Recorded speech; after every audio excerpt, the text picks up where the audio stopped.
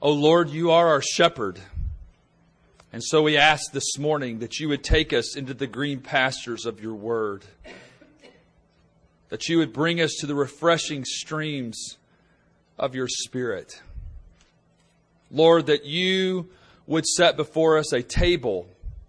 That you would anoint us, Lord, so that we might hear and see. And Lord, would you fill our cup to overflowing, that we might drink deeply of Thee. We pray this, that you would make it so, our shepherd and our King. In Jesus' name, amen. If you would take out your Bibles, or if you have a pew Bible close by, if you would open it up, turn to Ephesians chapter 4. We'll be reading verses 20 through 24, and once you've turned there and you are there, you can stand, and that way we'll know when everybody's gotten there.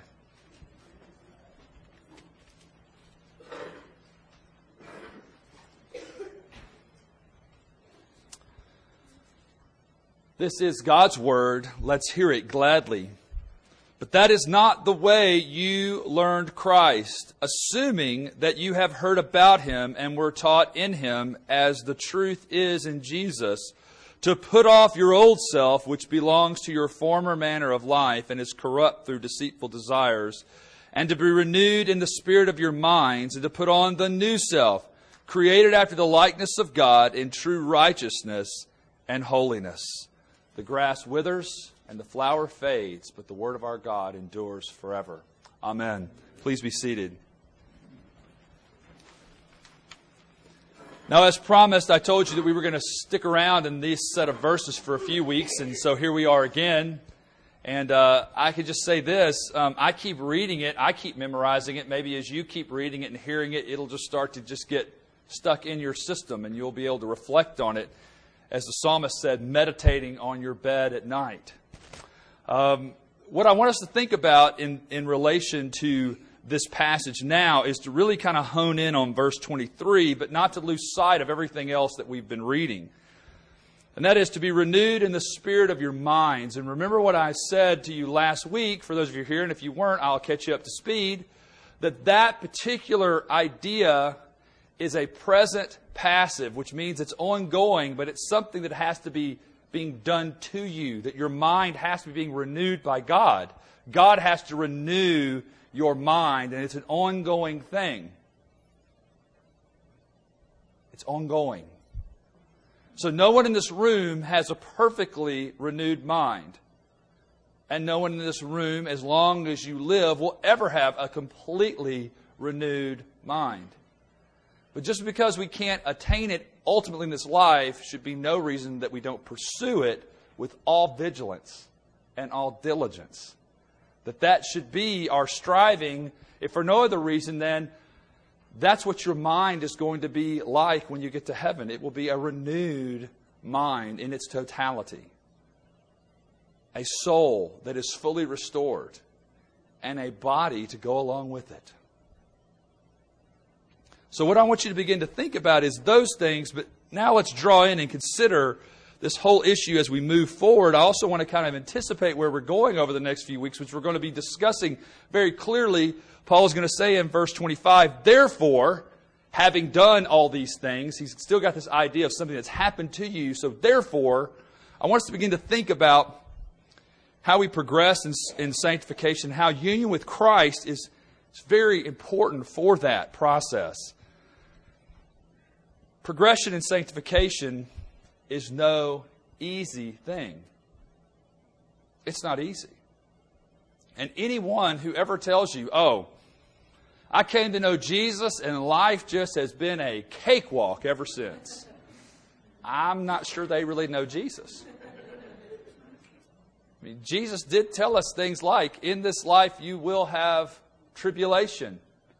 Paul writes and says, Peter writes us and says, don't be surprised when the fiery trials come upon you. The notion somehow that life, as we grow in grace, is just this amazing primrose path with rosy-colored glasses to go along with it is naive. In fact, it's unbiblical. That does not mean that we don't have joy in the journey. That does not mean that we don't find our wonderful source of true delight, as the hymnist says. The lovely source of true delight. Those things are experienced in this life. And what I want to begin to talk about is how that works itself out. The writer of Hebrews urges us in this way. Therefore, we must pay much closer attention to what we have heard. This is chapter 2. He says, lest we drift away from it. For since the message declared by angels proved to be reliable, and every transgression or disobedience received a just retribution, how shall we escape if we neglect such a great salvation? Now, earlier this morning in Sunday school class, Steve said, Hebrews scares us. It's supposed to. It's supposed to make you a little uneasy with just thinking you're just going to slide your way into the kingdom of God. We are to be diligent and dutiful in our taking hold of the one who has taken hold of us. We are to take hold of Christ. And the writer of Hebrews is saying, if you neglect, if you just drift away from the thing that you've been told, this great salvation, what hope do you really have? It kind of reminds us of C.S. Lewis's book. I think which one it is. I believe it is The Silver Chair, where Jill stands on the hillside and says, dealing with her thirst, she's longing to drink from the stream, and she sees the lion and she wants to go to the stream, but she's afraid the lion will eat her. And she begs Aslan to give her all these assurances that he won't eat her, that he won't do anything to her. And finally, when she can't get the assurances she wants, she says, well, I'll just go find another stream. And for those of you that have read this book or know about Lewis or have been around me long enough, you've probably heard this illustration before. What does Aslan say to her? There is no other stream. There is no other stream. If you neglect to come to that stream, you will die of thirst. There is no other stream. Therefore, you can begin to understand why the sermon title today is No Small Matter. Our growing in grace, our salvation, our union with Christ is no small matter. Now, I want to talk to you a little bit about how you guys think about this. I don't know about you, but I feel like sometimes when I'm growing in grace, I feel like I'm losing ground more than I'm gaining it. I feel like I'm taking about 20 steps back and maybe one step forward. Sometimes I think we may feel like Peter in this, and I don't know if you can relate to this, but I've experienced this, where in one moment you're in a conversation and you feel like you're speaking the words of the angels and you're saying, you are the Christ, the Son of a living God. And everybody's like going, yeah, that's just wonderful. And the next moment you say something else and you feel like everyone's going, get thee behind me, Satan. Those can really be difficult things because you think, how can I be this person that seems to fly into the heavens at one moment and seem to be virtually on the verge, the brink of falling into hell on the next? How does this work? And what I'm really trying to get you to start to think about is, in your everyday experience, is that the Scriptures tell us this thing, that we have become a part of a new creation, that we have been transferred from the domain of darkness into the kingdom of His beloved Son, Jesus. But it also tells us the very things I don't want to do, I do. The very things I don't want to do, I do. But I've been transferred into you see that now and that not yet reality. See, for some of us, we want to say, yeah, we've been transferred and let's march out into in triumphal glory until Jesus comes back. And the problem is the Scriptures seem to not let you go there. The reality is that we have tribulation and struggle, and it is not ever, hear me people, not ever going to go away in this life. So even if you have that hope that somehow, well, we'll struggle now, but our children or our great-grand, it will never stop in this life. Until Jesus comes back, it will never stop. But right now, if we remember, Jesus says, in this world you will have tribulation, but take heart. I have overcome the world. We live in this tension. We live in this struggle. And the question we need to ask ourselves is why? Why do we live in this struggle? Do you ever ask that? Do you ever ask the Lord that? Have you ever been to a place in your life where you go, Lord, why don't you just let me get sanctified? Let's just get it over with. Just let me be everything you want me to be. Let me never hurt my wife again. Never let me hurt my children again. Never let me do anything that upsets a parishioner. Just let me somehow be perfect. And let them all get perfect too.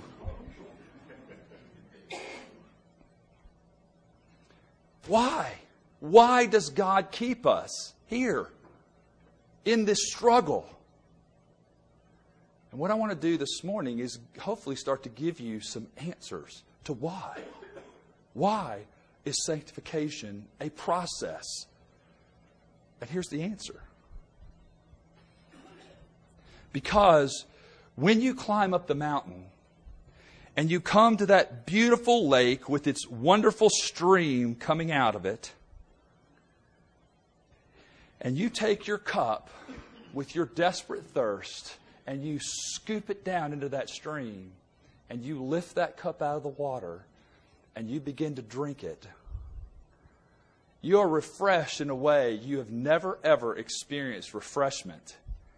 And that stream will get more glory than any stream you ever have to speak about ever again.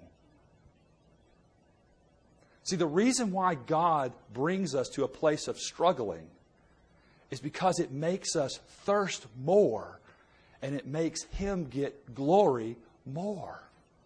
Because the more you find Christ refreshing, the more you are convinced that He is your Lord and King.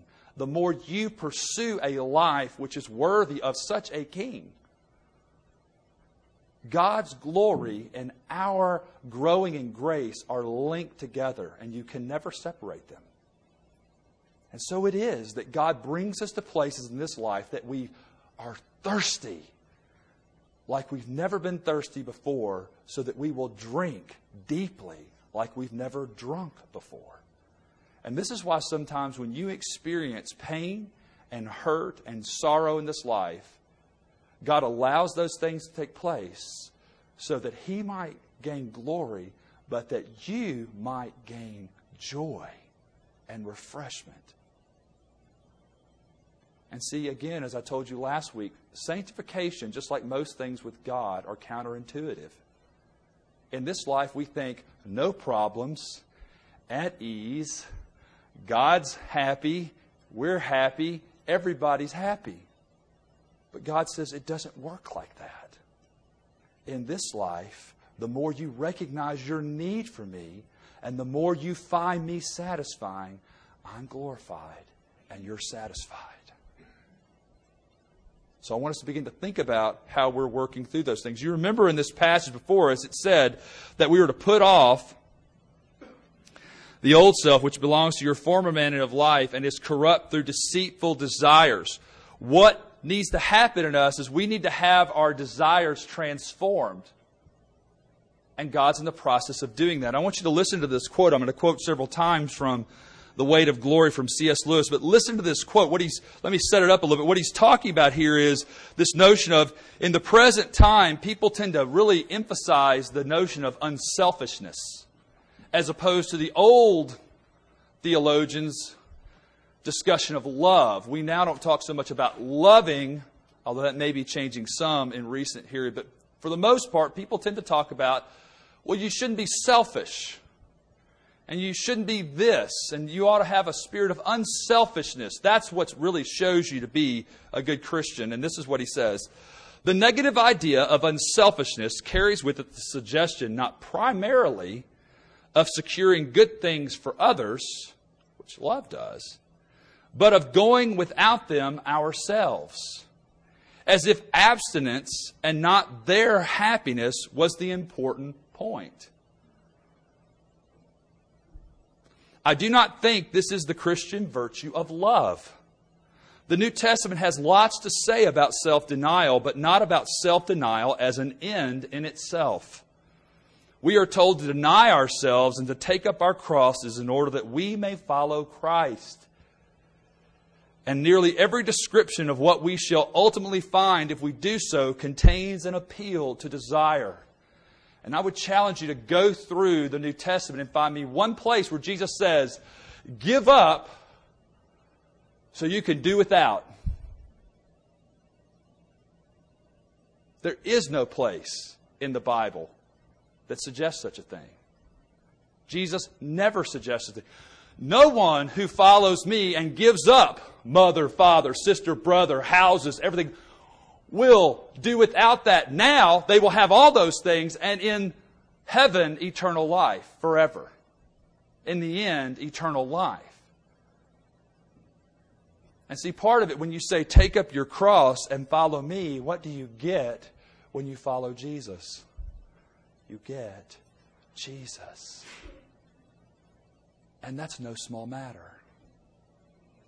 See, our desires are really our problem. We tend to think in terms of very earthy things. And before I get to the more famous quote of Lewis, I want to talk about how that works in us. One of the things is that we have weak desires. We really desire things that really aren't that great. For those of you that have struggled with some form of addiction to things, I mean, there comes a point to where it's not even the thing anymore. It's just this engulfing reality that just overwhelms you, and you're just addicted to it. But the thing itself has long stopped having any real desire for you. You're just addicted. And it's cheap. And it's not really all that satisfying. It's a low thing. It's a small thing. Often why we tend to desire those things is because of this. It's because we have a light view of sin and a cheap view of grace. And I want to explain to you what I mean by that. When you have a light view of sin, what I mean by that is that you actually think you can do something good in this life yourself. You actually begin to live a life which thinks, look at me, I'm accomplishing good. Or you tell other people, why aren't you doing what you're supposed to do? Why aren't you doing it? Well, here's the point. How would a person start to do that which is good in this life? Is it by telling them to go out and do it better, work harder, get more strength?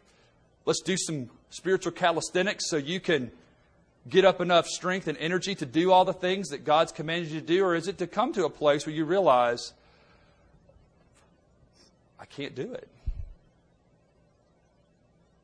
I mean, doesn't James tell us that if you break one word of the law, you're guilty of the whole thing? Who in this room has ever kept the law perfectly? Ever. One day in your life have ever in yourself kept the law perfectly? Haven't. It's not one person in this room that has. And what should happen is not that you then start hating the law and saying, okay, well, let's run the other direction and say, well, the law is irrelevant. No. If you remember several weeks ago, I said one of the things when God enters your heart, He should be growing in you a deep love for His whole counsel. And that is for His law. But that does not mean that then you basically say, okay, now that I love the law, I now change my whole way of thinking and say, now what I'm supposed to do is do the law. Because if I do the law, I'll somehow be walking and doing what God wants me to do. You could actually do the law and not do what's pleasing to God. Read and hear from me, Jesus tells the Pharisees. I desire mercy, not sacrifice. Was sacrifice lawful? Yes. I desire mercy. How does one find out about the mercy of God? One has to come cleanly aware I am wicked to the core apart from Christ, and that every aspect of good that dwells in me is Christ in me. It's His Spirit in me. That ultimately what I am completely dependent on is Christ. And then what you do when you really see that is you don't think of sin but lightly. See, because what you really start to begin in your head to think is sin is a wicked, evil, horrible, vicious thing. And I hate it.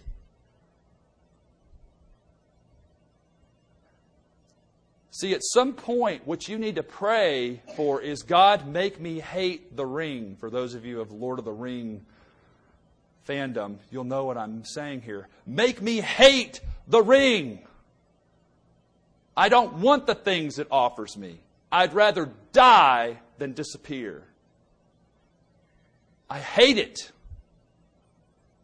And see, we need to become people who, when we really understand how really pervasive sin is in us and around us, we then become people who realize that's the enemy. And do you see how that then gives you strength to fight against things which lead you into sinful stuff? See, if I really start to think sin's the enemy, then I don't care how enticing that junk on the internet is. I don't care how low that girl may wear her shirt, or how high she wears her skirt, or how incredibly buff that fireman in his calendar looks.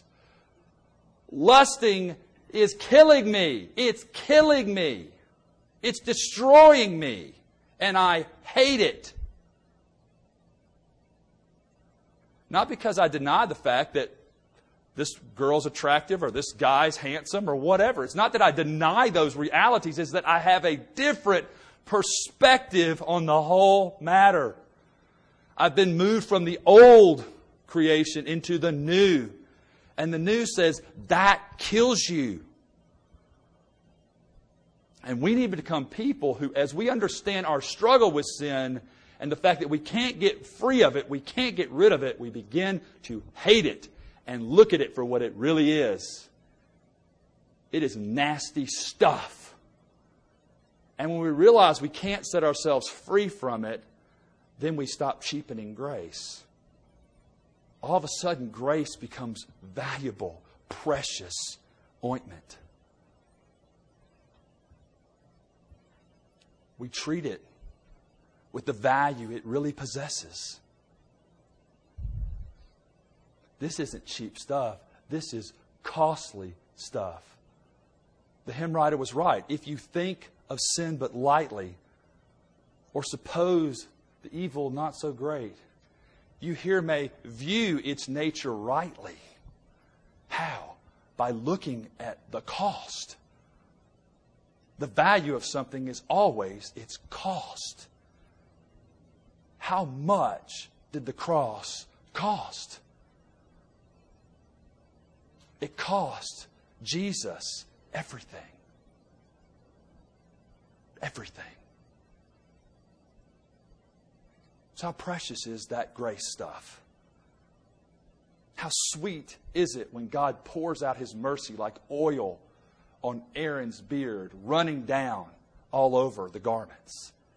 How sweet and precious is that thing? See, then you begin to agree with the hymn writers and they say, oh, how precious is the flow that makes me whiter than the snow. No other fount I know. Nothing but the blood of Jesus. See, our desires are too weak. We mess around with stuff that really is cheap. No woman, no man, no computer game, no amount of prestige could ever offer you what Christ has offered you in the gospel. Nothing is as costly as grace. And maybe this will sink it in with what Lewis says. If there lurks in most modern minds the notion that to desire our own good and earnestly to hope for the enjoyment of it is a bad thing, I submit that this notion has crept in from Kant and the Stoics and is no part of the Christian faith. Indeed, if we consider the unblushing promises of reward and the staggering nature of the rewards promised in the Gospels, it would seem that our Lord finds our desires not too strong, but too weak. We are half-hearted creatures, fooling about with drink and sex and ambition when infinite joy is offered us. Like an ignorant child who wants to go on making mud pies in a slum because he cannot imagine what is meant by the offer of a holiday at the sea. We are far too easily pleased. Ouch.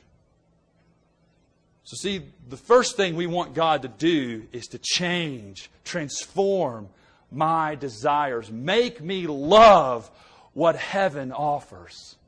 Change me. Change what I desire. The second thing why God allows us to wrestle through trials and tribulations is to help us grow in our understanding of our benefits in Christ. See, if you don't really understand what you're getting, it's just like that child. Little child sitting there in the slums making mud pies, and that could be fun. Mud pies could be fun. I remember it's not been that long ago since either I saw my children making mud pies, but I can still remember a few mud pies that I made as a child, and even tried to eat one, as a matter of fact, and remember what that cake thing as it got in my mouth. It was pretty nasty. But it was good times. But I can assure you, having a holiday at the sea is way better. And having experienced both, I can just let you know that holidays at the sea are way better than sitting beside a ditch making mud pies. So, what we need to then understand is, this is why Paul has spent all this time writing Ephesians and other letters, is so that you will understand what your benefits are. For those of you that have gone to get a new job, one of the things, if you're intelligent, you ask is not just what the salary package is, but you ask, what's the benefit? What's the whole benefit package? What are we getting for this? And what I want you to understand is, as God changes your desires, then you also ought to ask Him to change how you view and value the benefits freely offered to you in Christ. When we trusted in Christ, our ties to the old man were severed, and we put off the old man, and thus the new man was put on. Paul's already told us that. That's what happened. You put off and you put on. This new reality is mine because I have trusted in Christ. The grace and faith required for belief have been given to me. By this means I have become a part of the one new man and am aligned in his destiny. Do you understand that? If you really are in Christ, whatever Christ's destiny is, that's your destiny. If His destiny is to be honored by the Father, your destiny is to be honored by the Father. What are we told? If we finish the race, we hear, well done, good and faithful servant. Why? Why would God tell a human being He made, some little speck of dust, well done, good and faithful servant, even though I gave you the faith, I gave you the grace, I gave you the Spirit, I united you to Christ, I pretty much did everything. Well done, good and faithful servant. So you getting the picture here of the benefit package? It's phenomenal. It's overwhelming. Again, it ought to drop us to our knees. You are united to Christ. Every aspect of His destiny, He has said, you're united to me in. This means that Christ not only sets us free from the old man, He puts on us all His goodness, righteousness, and holiness. He adorns us with all His beauty. He applies to us by His Spirit all His benefits. As true sons, we lack nothing. 2 Peter 1:3-4 says this, His divine power has granted to us all things that pertain to life and godliness. through the knowledge of Him who called us to His own glory and excellence, by which He has granted to us His precious and very great promises, so that through them you may become partakers of the divine nature, having escaped from the corruption that is in the world because of sinful desire. Do you hear it? The more you begin to take into yourself, here's the benefits, here's the good stuff of Christ, here's what's so glorious about being united to Christ, here's all these things, the more your desires begin to change. So we want God to change our desires. Part of the way He changes our desires is by showing us, look, this is the really valuable stuff. Oh, you like cubic zirconia? Well, let me show you the hope diamond I just put on your finger when I said you're the bride of Christ. You thought the cubic zirconia was cool? It's nothing. That's child's play. Up what you want. Up your desires. Long for heaven, not for just the play stuff down here. Walter Marshall, in his book, The Gospel Mystery of Sanctification, says these things about our union with Christ and their relationship to our salvation. First, Christ died that you might be justified by the righteousness of God by faith, and not by your own righteousness, which comes from the law. Second, Christ also died so that the righteousness of the law might be fulfilled in you as you walk according to His Spirit as one who is in Christ. Did you hear that? Second, Christ also died so that the righteousness of the law might be fulfilled in you as you walk according to His Spirit as the one who is in Christ. See, think about what we read in Ephesians 2:10. For you are His workmanship, created in Christ Jesus for what? Good works, which God prepared beforehand that you should walk in them.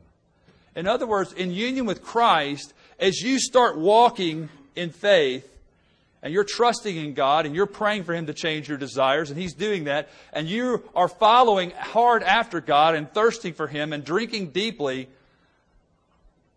the Bible has the audacity to say that's what fulfilling the law looks like. That actually in Christ you're obeying. That you're actually doing the things of the Lord because you're in Christ. Because you are being renewed more and more every day to put off the old man, to put on the new, to be renewed in the whole man, as the Catechism tells us, so that we hate sin more and love righteousness more. This working out of our salvation. Marshall goes on to say, here, justification and sanctification are closely related. It is through union with Christ that you are justified by His cross, and it is through union with Christ that you are sanctified by His Spirit. Now here's the punchline of that whole section he's speaking from. These scriptures clearly say that Christ did not die to enable you to produce a holy nature by yourself. Christ died so that you might receive a holy nature prepared and created in Him for you through your union and fellowship with Him.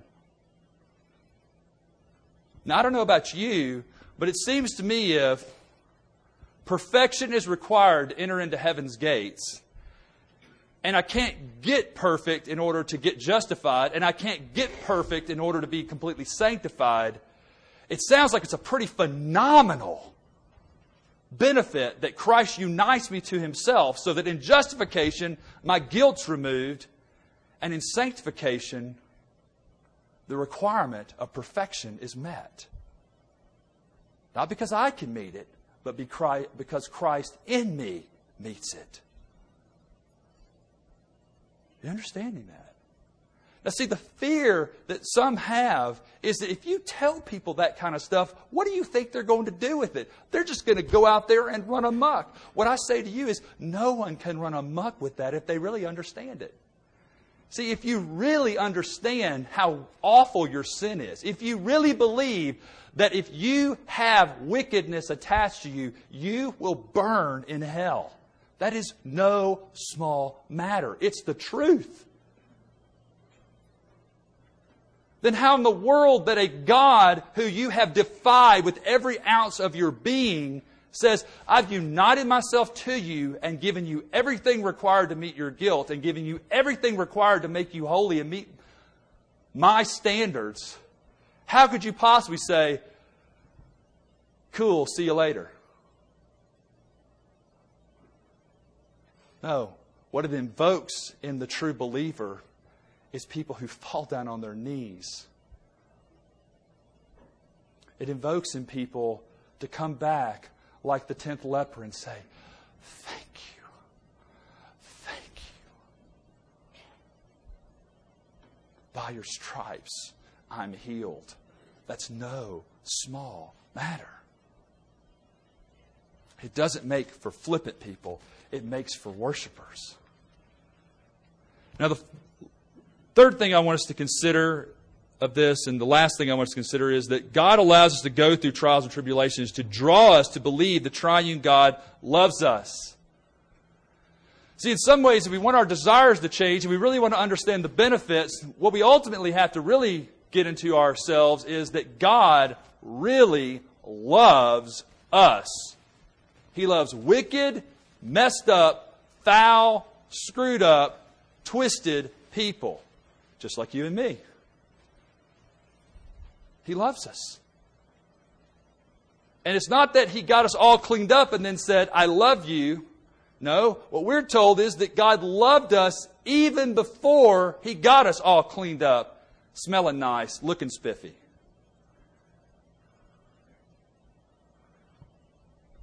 What I want us to understand is God's love and our union with Christ are directly related. And I want you to listen to how John 17, in fact, if you want to turn in your Bibles to John 17, go ahead, because I'm going to read a little bit of extended passage. But I want you to look and see that Jesus has in His mind that it is imperative that if we would walk with Him, that we need to understand how love and our union with Him and God's glory are attached together.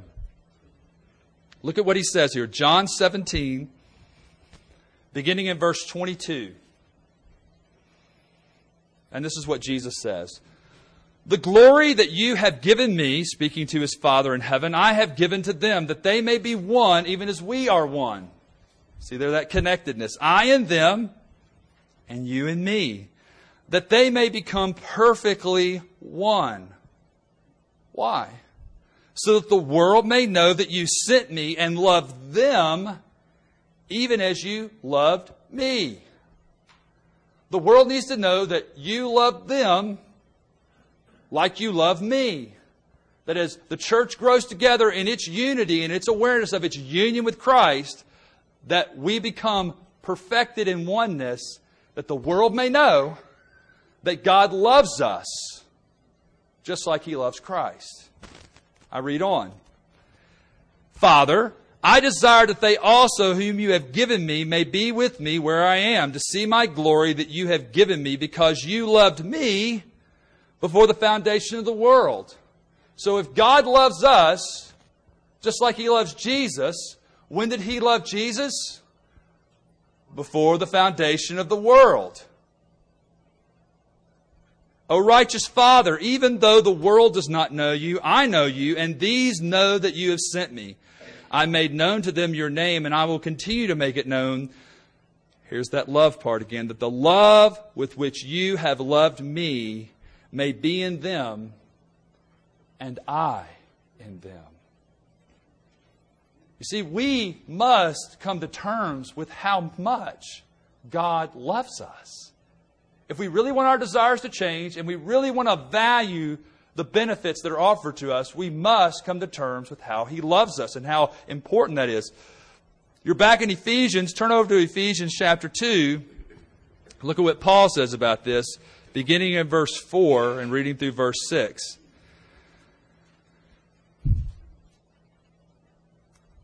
Remember what we've read up there, and you were dead in your trespasses and sins and all those things. So verse 4, but God, being rich in mercy because of the great love with which He loved us, even when we were dead in our trespasses, made us alive together with Christ. By grace you have been saved, and raised us up with Him and seated us with Him in the heavenly places in Christ Jesus. Do you see how God's love and our union with Christ are woven together. We have to come to an appreciation of the fact if we would value being united to Christ, we have to realize how much God loves us in doing that. That this is an aspect of God's love, that He has united us to Christ. The second thing I want us to consider under this is that the supreme ethic of heaven is love.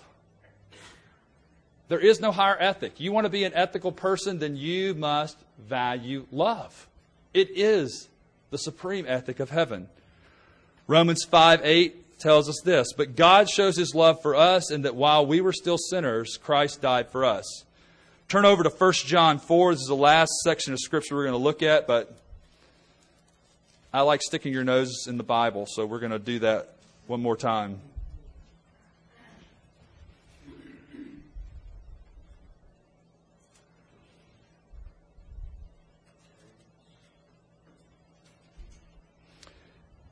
John chapter 4, beginning in verse 7, it says this, "Beloved, let us love one another."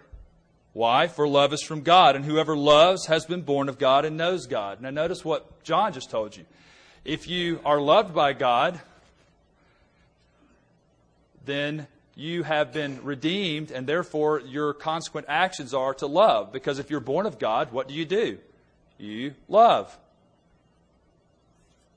The one who has been forgiven much loves much. You see how this works. As you see sin as really wicked stuff, you value grace as amazing stuff.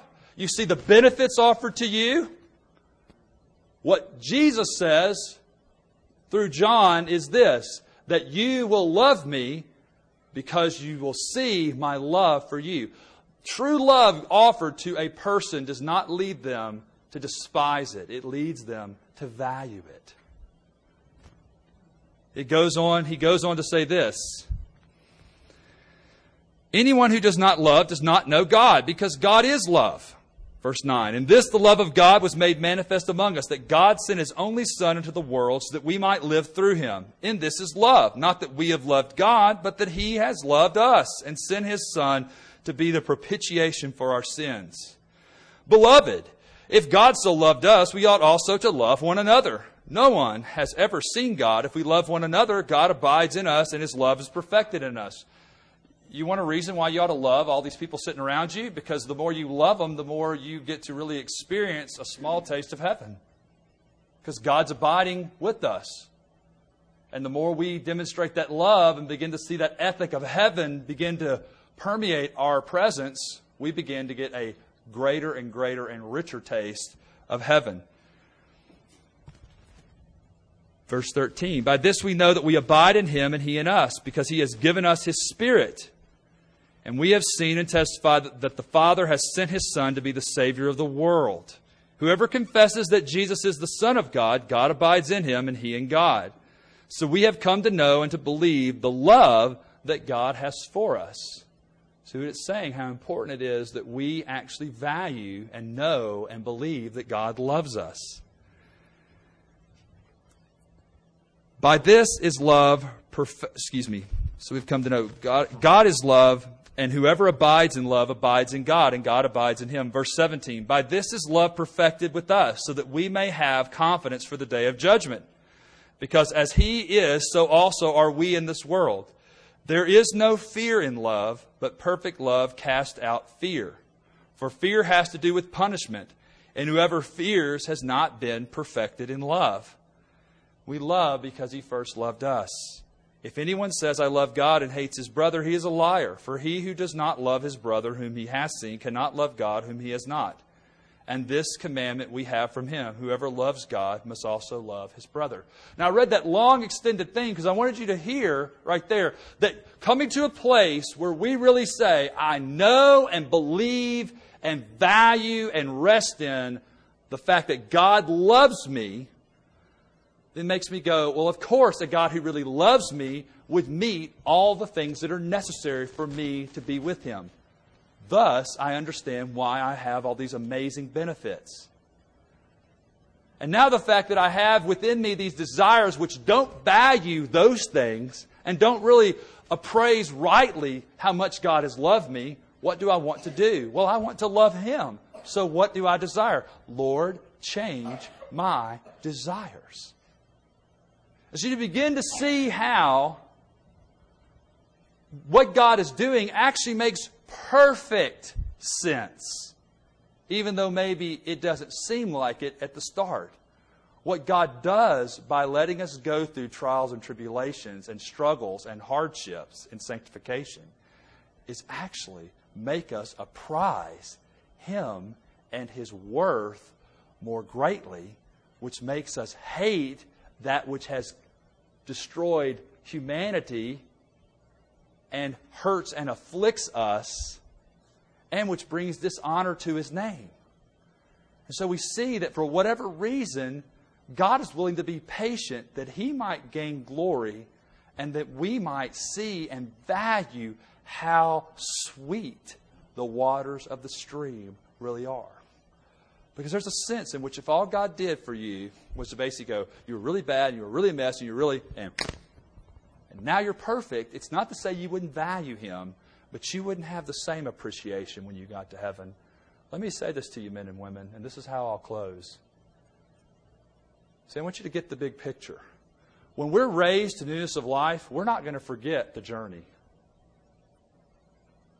We're going to remember it.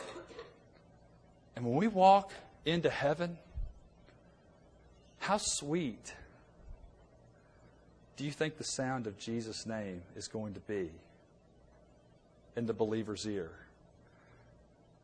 How sweet do you think it's going to be when you drink from the table?